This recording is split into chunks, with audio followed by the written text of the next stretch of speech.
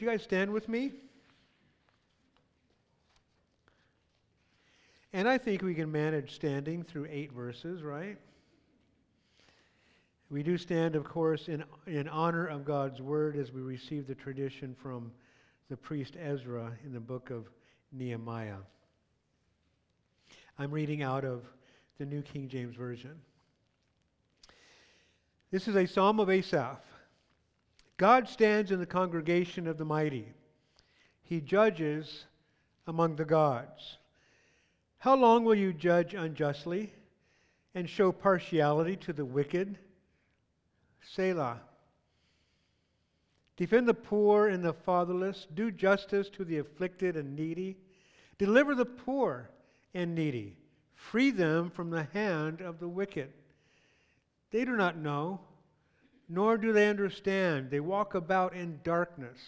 All the foundations of the earth are unstable. I said, you are gods, and all of you are children of the Most High. But you shall die like men, and fall like one of the princes. Arise, O God, judge the earth, for you shall inherit all nations. Father, we just lift this time to you. We pray, Lord, that you would pour your Spirit out upon us. Lord, to give us understanding of these words, some difficult phrases here, and we just want to make sure that we have a good understanding of what you are saying to us, what you are saying to those in particular that this is directed to. Father, I pray that you'd have your way. Be honored, glorified during this time, and Lord, give us the wisdom and discernment on how we can apply these truths to our lives today. And we ask it in Jesus' name. Amen. You guys may be seated.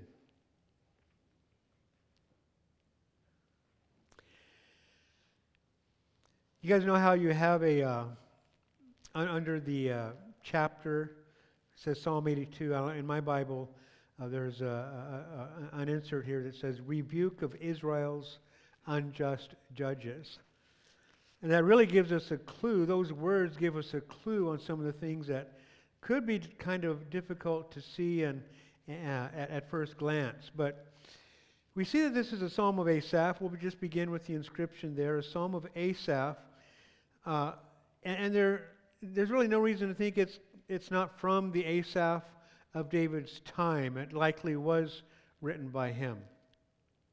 And before I go any further, I have to make sure that I set my iPad so that it doesn't keep turning off. Excuse me a second. I'm sorry. I didn't do that beforehand. Auto lock, never. Now I'll forget to put it back and it's going to run my battery down. Anyway. Okay.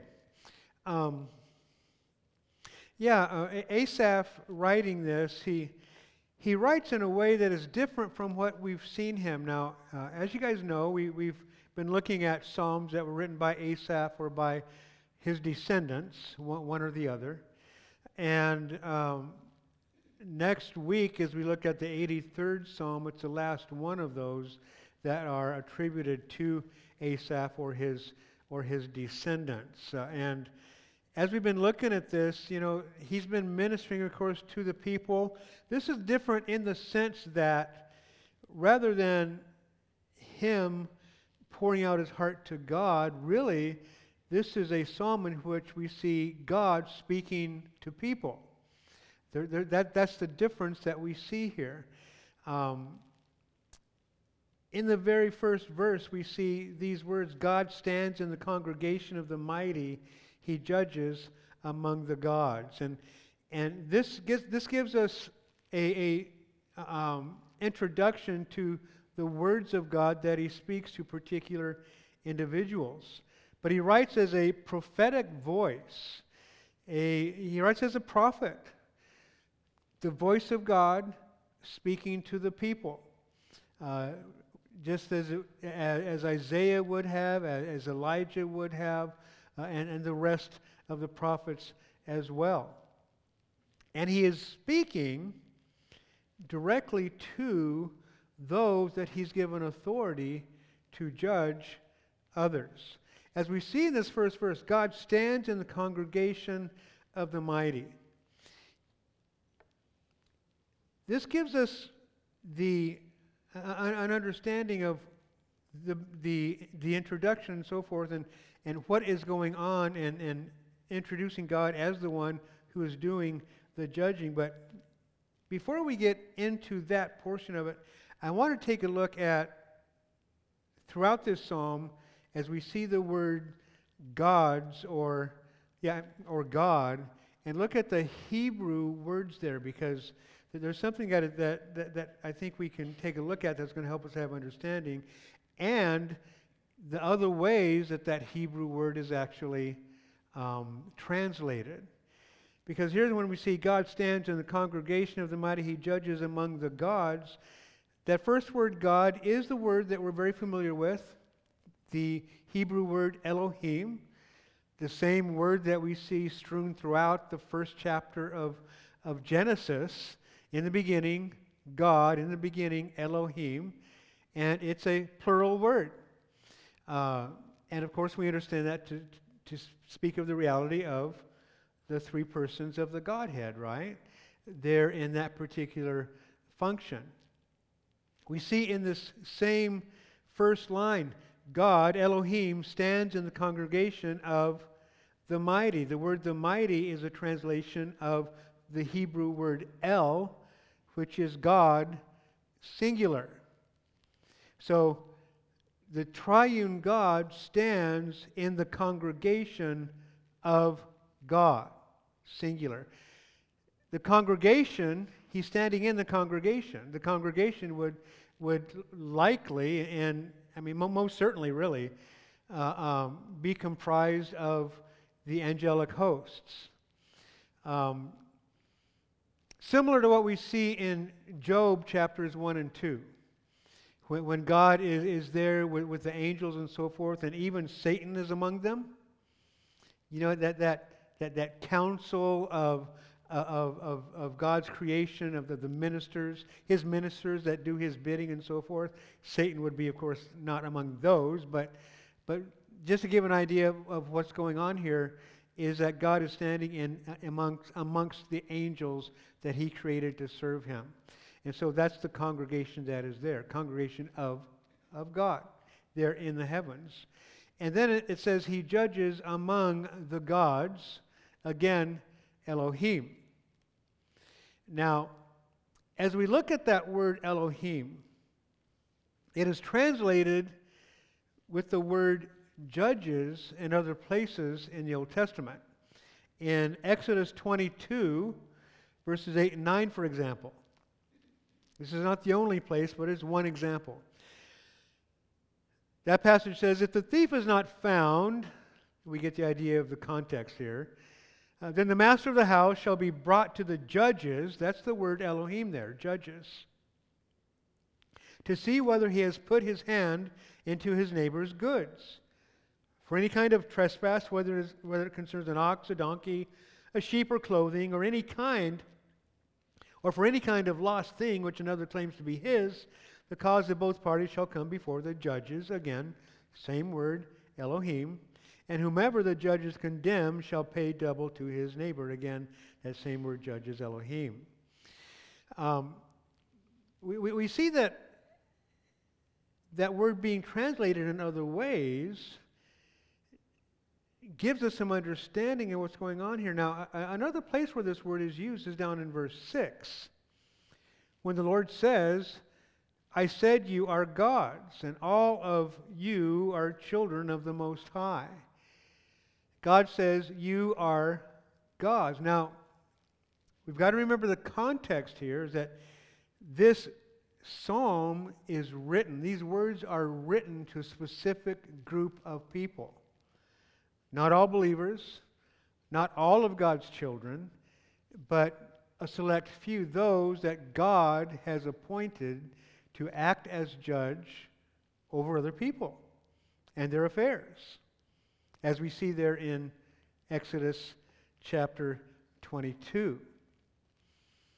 And the crux of this psalm, and you can get this as we read through it already, and as we look at verses 2 through 4 in particular, I mean, God has some issues in terms of the way that the judges are wielding their authority, that they're not judging with righteous judgment. And we'll talk about that in just a few minutes. In the NASB, the New American Standard Bible, this first verse of Psalm 82 is translated this way: God takes his stand in his own congregation. He judges in the midst of the rulers. We're familiar, of course, with Revelation 19:6, in which John writes, and he has on his robe, speaking of Jesus as he's returning to rule the earth, he has on his robe and on his thigh a name written, King of Kings and Lord of Lords, right? We know that Jesus is King of Kings, he is Lord of Lords.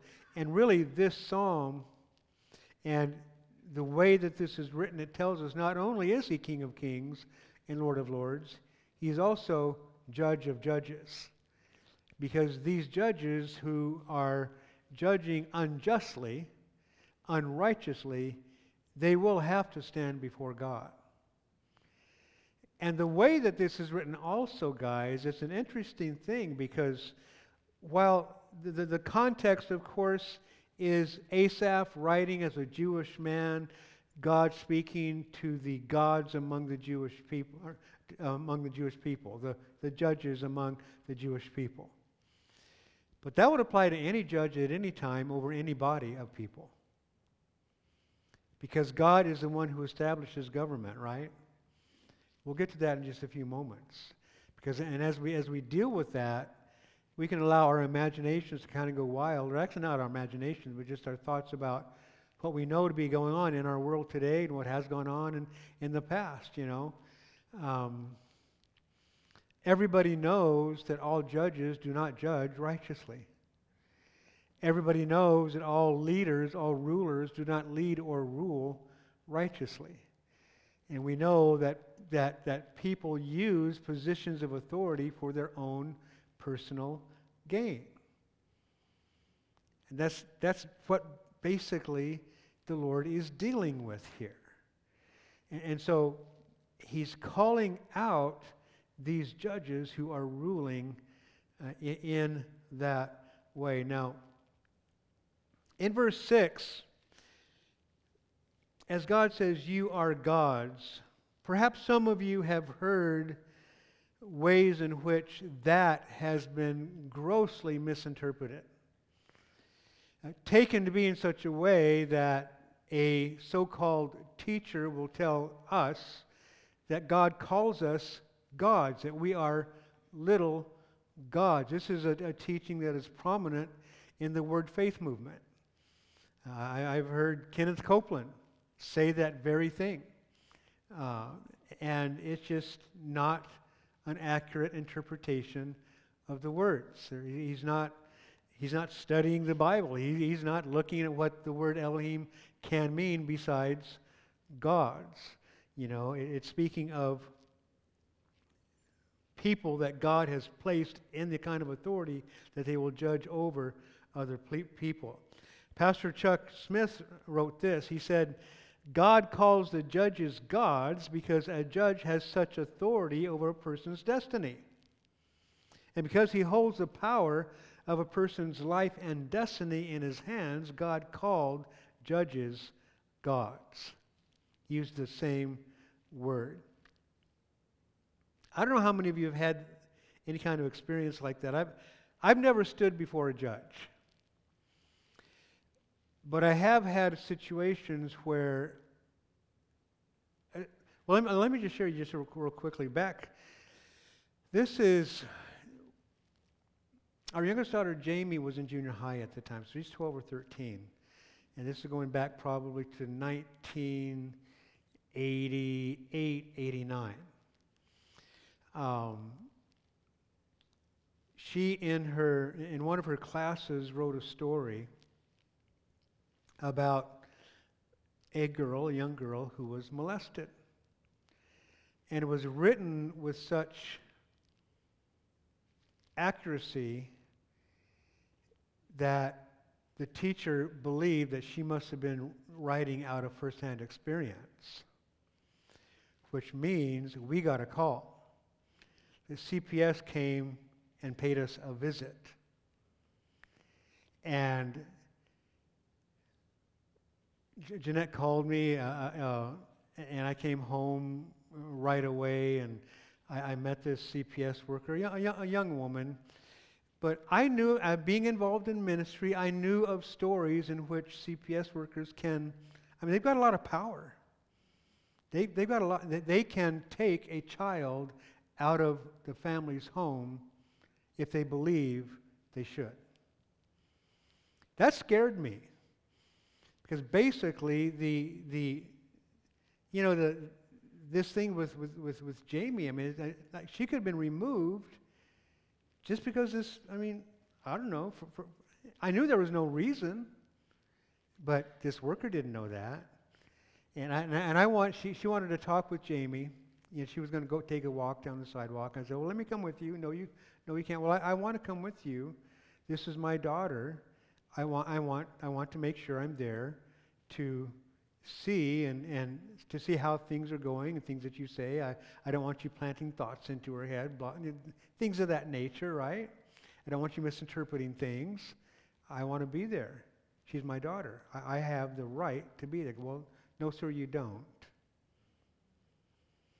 And if you don't back off, I'm going to call the police. Later on, I thought, well, I should have had her call the police and then make sure there's two officers. One could be with me and one could be with her. But I didn't. So I let her go. And so it's like, that was a scary thing. Because the future of our family, the immediate future of our family was in the hands of this woman who could have made a misjudgment. Turns out that because Jamie had heard from a girl at church about herself, about she being molested, that Jamie has some idea of what it was like, and so she wrote it in a fashion that it seemed very real. And so that's what that was all about. But just the idea of a human being having the kind of authority over us, and this is the case all over the world in legal systems, and in our country as well, any judge at any level has authority to disrupt your life big time, right? That's why the same word is used, because they have that kind of power. They have that kind of authority. And so we need to take care that we make sure that we understand the basic intent of this psalm. It is God speaking to judges that he has placed an authority over his people, and they are wielding that authority in an unrighteous way, and he's going to deal with them. He's going to judge them. He's the one who is going to judge every judge. He judges among the gods. He judges among the judges, as we see there in that first verse. Does that make sense, you guys? I think we just need to understand that. We need to understand that. If you hear anyone say anything that, well, we're gods, no, we're not. Now, there are certain people in our culture that are placed in a position that is kind of like a god, that has that kind of authority, but they're just mere men. In fact, that's why he says later on in verse 7, but you shall die like men. You may think you're quite something, but you're just a man. You're going to just die. You're going to die just like every other man. You know, and so God is speaking in that regard. Now, in verses 2 through 7, let's look at verses 2 through 4 real quick as we continue on, because basically verses 2 through 7, we see God through Asaph. And he's not just a poet. He's not a psalmist. He's a prophet at this point, speaking for God to the people, right? So we can call him the prophet Asaph if we like, because that's really what he's doing right here. But he writes this for God asking the question, how long will you judge unjustly and show partiality to the wicked? Selah. Stop and think about this. So this poetic word, this word that we see throughout the Psalm, Selah, which means pause, and consider this. Pause and think about this for a moment. Just think about the fact that there are judges who judge unjustly and that they show partiality to the wicked or toward the wicked. Because the wicked will grease their palms, will give them a bribe. I mean, we hear of those kinds of things, right? We know that those kinds of things do indeed take place. And so it causes us to kind of, I mean, even with our own legal system, I think we have the best system in the world, but the problem with the system is that there are people involved with it. There's sinners that are involved with it. And so much accountability is necessary. And we can tend to question and to suspect and things of that nature, and rightly so.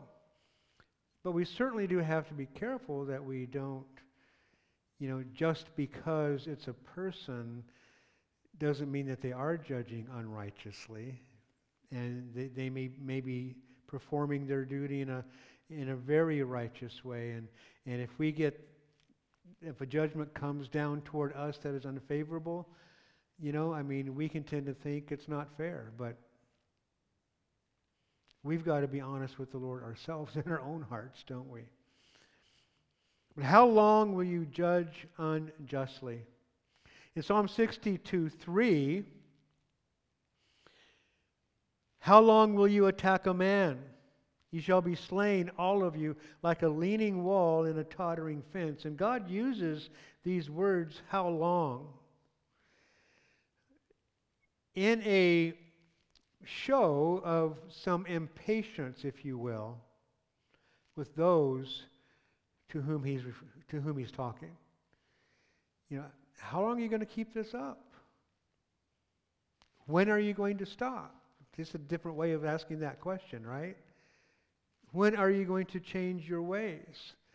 And we see that same kind of an attitude from the Lord toward his people in many different places. But here we see him asking the question, how long? And showing partiality to the wicked. We know that we are commanded. The book of James tells us that we are to be impartial in our looking at people. I mean, in the way that we deal with people and so forth. Don't show partiality or favoritism toward the rich, for example. Toward those who can do something for us. And again, that's something that's very common for people to do. People like us, if we can get close to somebody who has some power, we like being there because maybe we can get some help because of that relationship. We'll do that kind of thing. God help us to refrain from those things. Those are all things that people do, things that we can do, but because of the flesh. But certainly, if you and I, just those who follow after the Lord Jesus, if we're to do things out of impartiality, how much more judges? Because of the power that God, the authority that God has given to them. In verses 3 and 4, something very basic that we see throughout the Scriptures from time to time. Defend the poor and the fatherless, do justice to the afflicted and needy, deliver the poor and needy, free them from the hand of the wicked. So God is speaking to the judges. He's just not speaking to everyone, although these kinds of verses are seen in relation to God speaking to all of his people. In Deuteronomy 24:17, for example, God says, "You shall not pervert justice, do the stranger or the fatherless, nor take a widow's garment as a pledge, or receive a bribe." Psalm 10, verses 17 and 18. Look at this. "Lord, you have heard the desire of the humble. You will prepare their heart. You will cause your ear to hear, to do justice to the fatherless and the oppressed, that the men of the earth may oppress no more. Now, at the end of this short psalm, verse 8, we do see Asaph writing, "Arise, O God, judge the earth, for you shall inherit all nations." You know, there is going to come a time, and this verse 8 and this 10th psalm also that we just referred to, both refer to the reality that there is going to come a time where oppression will stop. There's going to come a time where justice will be absolutely, perfectly just and righteous. During the reign of Jesus Christ, right? In that millennial reign, he is going to rule in such a way that all justice is going to be absolutely perfect, and these things are going to stop. But as we cry out to him today, we ask him to deal with those situations in which justice is not being done. And it can be frustrating for us because, we look at our world today, you know, just the idea of these things, you know, doing justice to the afflicted and the needy, you know, defending the poor and the fatherless. Basically, weak people who can't help themselves, when they come up against people who aren't so weak and have some power, oppression tends to take place. And so we're called to protect those who can't protect themselves. You know, and in our culture, in this idea of protecting those who can't protect themselves, you know, a very glaring issue for us is the issue of abortion. Right? And so we pray, we cry out to God, and we get involved in certain ways. But, you know, there are many other ways in which that takes place. You know, but it takes place with, in particular, those who can't help themselves, those who can't defend themselves, those who don't have the money to do so.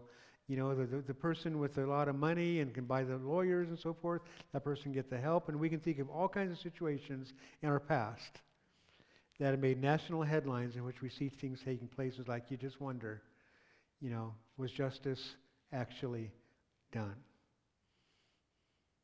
I'll just say this. You guys think O.J. killed those two people? For example, I see some heads going like this, and I'm in agreement with you. I'm in agreement. That's what it seems. That's what it seems. Especially when they've got courtrooms with cameras in it, and they're being broadcast to us, right? But justice is a very, very important thing to God.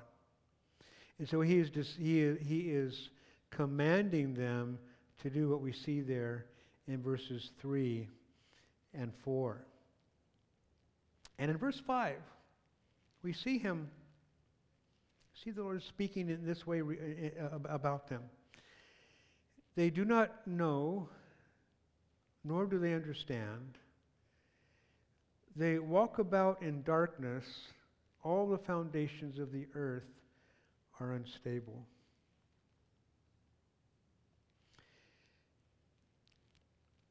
Romans 13:1 says this, a familiar passage for us. Let every soul be subject to the governing authorities. For there is no authority except from God, and the authorities that exist are appointed by God. Then later on in that same passage, verse 4, first part of verse 4, we see that Paul the Apostle writes, "For he is God's minister to you for good," the person that God has placed as the authority. Now this would apply to not only judges in the court system, but all who have authority. It would apply to policemen. It would apply to parents. who have authority over their children. It would apply in the church, where we have leaders in the church with spiritual authority over the sheep in the church, right? It applies in our government in various ways. Those who hold office. Mayors within cities, assembly people, governors, senators, state senators, U.S. senators, presidents and vice presidents, to all of those. And God has appointed authorities in every culture. And as he says, as the Lord says through Paul there in the 4th verse, this person is God's minister to you for good. Now, those things are written to us for us to acknowledge that and submit to the appropriate authorities. But there's also something that those who are in authority need to take a look at as well and understand that they've been appointed by God.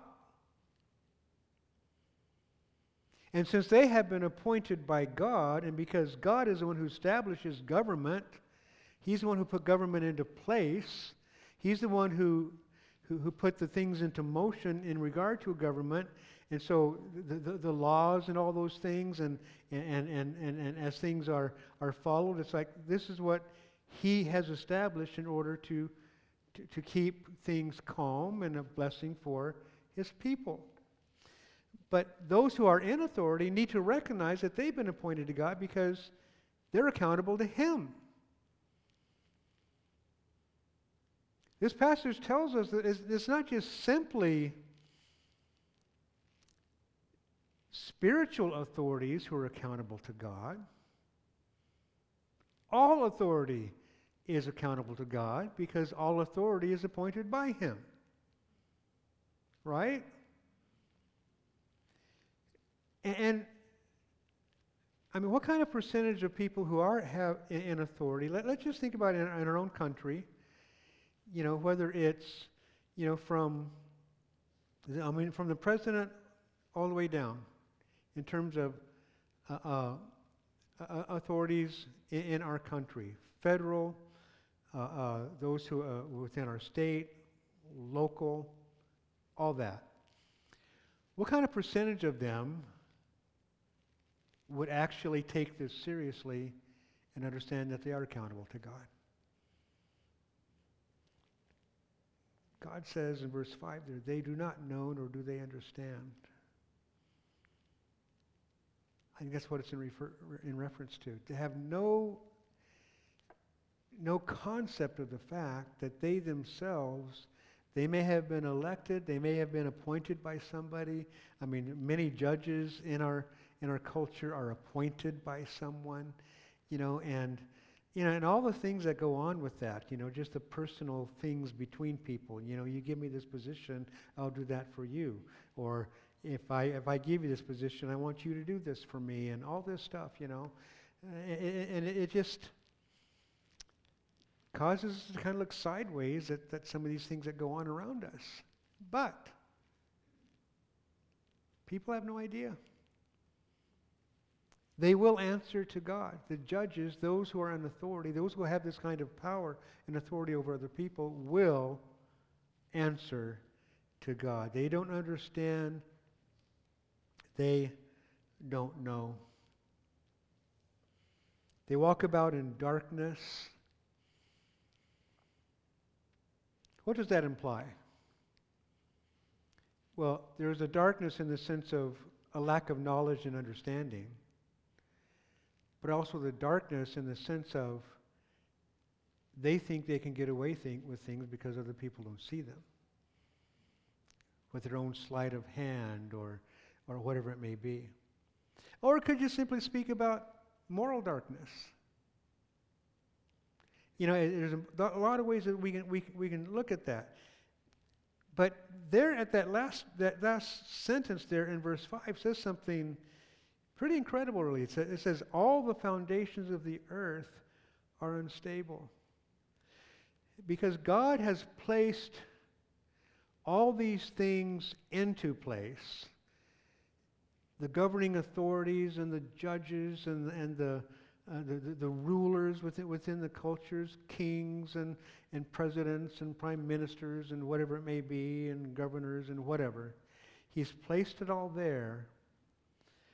And because so little of it is done with the idea that I'm accountable to God, I've got to do this in the right way, then, well, basically, all the foundations of the earth are unstable. The world is just falling apart. That makes sense? That's what God is saying here.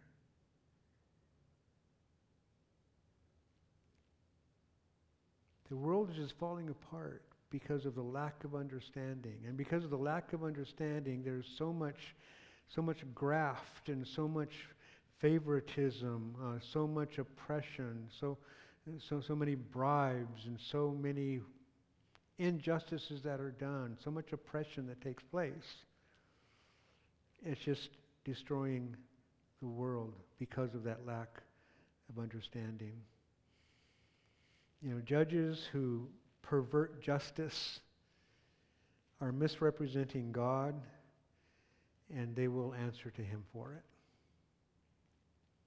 It's a part of what they will answer to God for.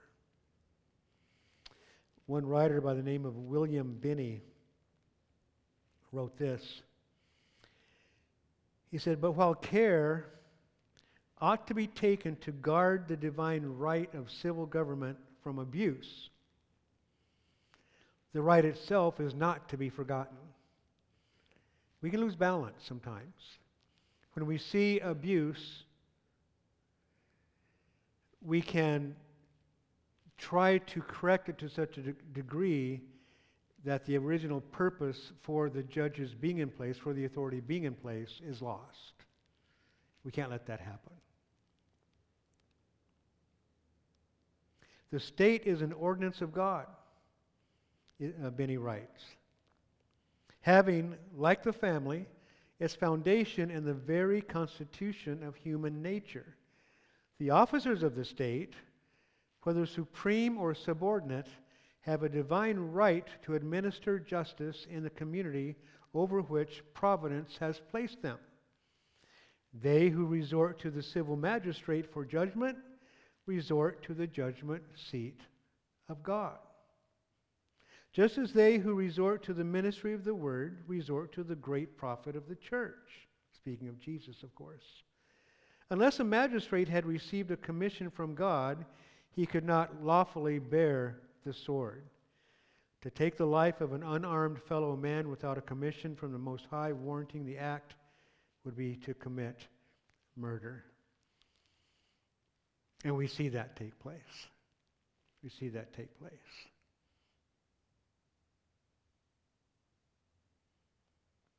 There are so many things that go in our culture to these things. As we talk about the perversion of justice, and all those who exercise their authority as authorities of some sort, and how it can get so out of hand, let's not forget that there are so many more that do take it seriously. And they get a bad rap because of those who don't. You know what I'm saying? I think that whether it's politicians, whether it's police officers, whether it's pastors, you get some bad things going on among them, among a few of them, and the whole group is labeled. We've got to be careful about doing that. In verse 6, we've talked about this already, but I want to take you to John chapter 10, in verses 34 to 39. We see Jesus using this particular passage to make a point. Jesus answered them, "Is it not written in your law, I said you are gods?" If he called them gods to whom the word of God came and the scripture cannot be broken, do you say of him whom the Father sanctified and sent into the world, you are blaspheming because I said I am the Son of God?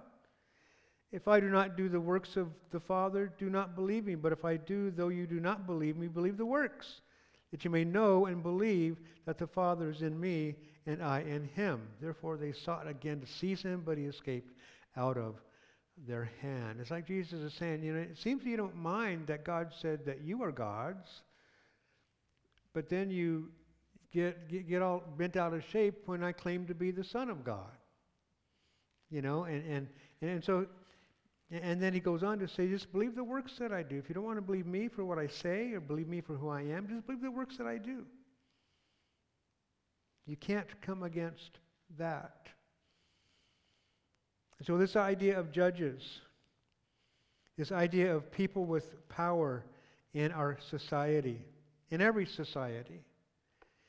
And we've been blessed in America over the years, and no system operates perfectly, as I said before, because of the reality that we have people involved. But because of the system that we have, we've got so much more justice than in so many parts of the world. In so many parts of the world. And we need to be thankful to God for that. We do. Verse 7. As the Lord speaks of the fact that they are gods, they have this authority, they are judges. Another way, of course, that can be translated. And by the way, that could also be translated as mighty ones. Mighty ones, gods, judges. It all comes from that word Elohim. That's the way that can be translated. Now, because we as human beings, sinful human beings, have issues with our flesh, and power is one of those things, and that's why we have the saying, power corrupts and absolute power corrupts absolutely, right? There's a reality to that. But we can get all tripped out over having some power. As a pastor for a number of years now, for over 35 years, I've seen my share of marriages in which a husband gets tripped out over being the head over his wife. And just the power trip that can happen in that relationship. Because wanted to have control. Those kinds of things. You guys know what I'm saying? I mean, it's like, that's not an uncommon thing. And it's really not an uncommon thing in any area in which we have people having a position of authority. It's not uncommon, but as I said earlier, it is less common than those who are at least trying to do it right and take it very, very seriously, the role that God has given to them. But because of that, and because of the way that these judges can, get all tripped out in their head about this and so forth, he says in verse 7, "But you shall die like men and fall like one of the princes." You're just a man. Don't think you're anything but. And those who have been given a position of authority, don't get all tripped out about it because you're just a guy and you can fall. And by the way, you will be judged. Thomas Watson wrote this: "The meditation of death would pull down the plumes of pride. Thou art but dust animated. I like that. I like the way that that's worded. You're nothing but dust. You're animated dirt, animated dust, because that's where you came from. You came from the dust of the earth. It's just animated. God gave you the power to animate that. I like the way that that's worded. Shall dust and ashes be proud? Thou hast a grassy body and shall shortly be mowed down. I have said ye are gods, but lest they should grow proud, he adds a corrective, ye shall die like men. Ye are dying gods. Very, very appropriate. I like the way that that's worded. Now getting to verse 8 as we close. We see Asaph writing, and basically he ends with a prayer. The introduction in verse 1, verses 2 through 7, basically the various things that God has against the judges and the warnings that go along with it. And then verse 8, a prayer. Arise, O God, judge the earth, for you shall inherit all nations. Just crying out to God for ultimate justice. In Micah 7:7, we see Micah writing, therefore I will look to the Lord. I will wait for the God of my salvation. My God will hear me. Isn't that why we cry out to Him? Because we know He's going to hear us. Let's look to Him. You know, and even with all the issues and the problems that we have going on in our own culture, you know, from Washington D.C.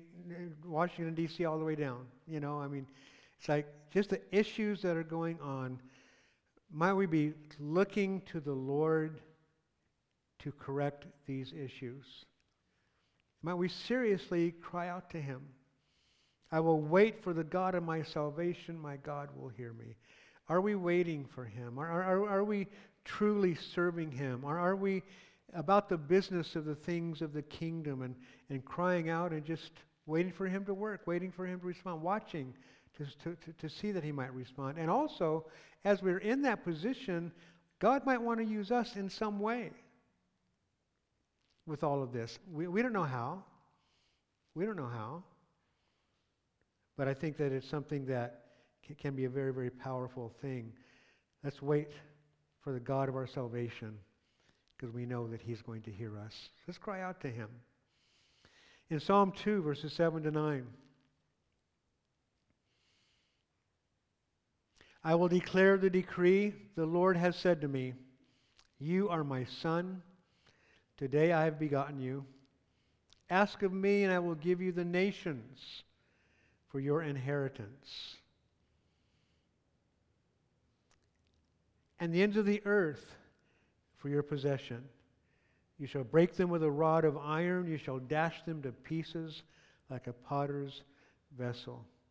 Here Asaph writes, for you shall inherit all the nations. And the Lord, through David, wrote that the nations, that the Father will give to Jesus the nations for His inheritance. And then we see in Revelation 11:15, and in a number of other places as well. But in Revelation 11, verse 15, then the seventh angel sounded, and there were loud voices in heaven saying, the kingdoms of this world have become the kingdoms of our Lord and of His Christ, and He shall reign forever and ever. Every knee shall bow and every tongue shall confess, right? Every nation is going to bow before Him. You know, when He comes again and establishes His kingdom, it's going to be a kingdom, it will be a kingdom of absolute justice and righteousness. He will reign forever and ever, as we see there in Revelation 11:15. All the kingdoms of the earth will be His. Isn't it interesting how Satan tempted Jesus? with the temptation that he would give him all the kingdoms if he would just bow to him. Jesus knew, basically Satan was offering him a shortcut. But Jesus knew what was going to take place in the end. He knew that. And he said, I will not bow to you. I'll just worship the Lord my God, as the Word of God says. And Jesus quoted the Word, of course. But, we see the truth that all nations will bow before Jesus. And so all these things are going to get corrected. But until they do, I believe God is calling us to be men and women of prayer, men and women who live righteously before Him and before other people. As Mike has said, looking to the Lord and waiting for the God of my salvation. And this idea of waiting for the God of my salvation, we are saved, we know where our salvation is from, we know where our help comes from, and we're waiting in the sense of serving Him. You go to a restaurant and you have a waiter or a waitress coming to wait on the table, to wait on you. That's to serve you. So this idea of waiting, this idea of serving Him as we're waiting.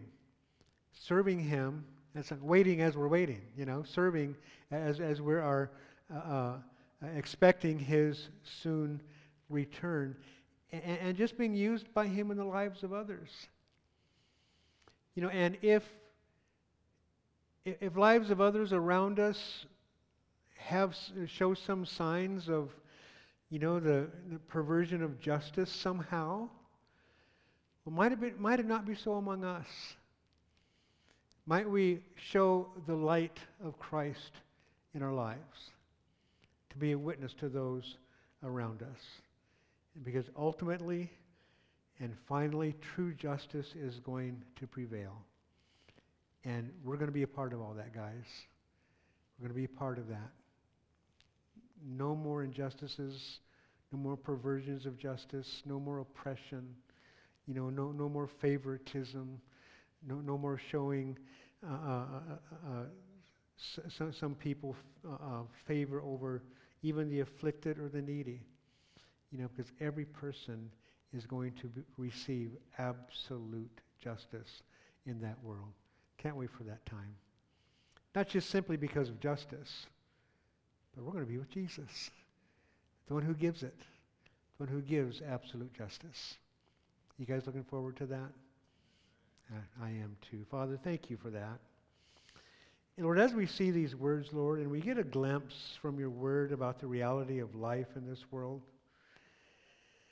Lord, it can be difficult, and it grieves our hearts at times, and we at sometimes can be personally affected by it. But Lord, we know that you are our God. We know that you hear our prayers. We know that as we look to you, you will bring to us, Lord, the things that we need. God, we can't answer all the questions about why certain things happen. Whether it's oppression, injustices, or the downtrodden of the poor, or whatever it may be, or sickness and illness that comes among us, or difficulties that happen within relationships, about men who have been given authority who wield it in such a way that it's just not right, Lord, that it perverts your purposes. Lord, we know it all stems from the reality of sin in this world. But Lord, you have overcome the world, and so we look to you. We trust you. We depend on you. We rely on you for every need that we have. And through it all, Lord, might we praise you, might we worship you, might we bring honor and glory to your holy and righteous name. Help us, God, we pray. Fill us with your Spirit and enable us in Jesus' name. Amen. Amen.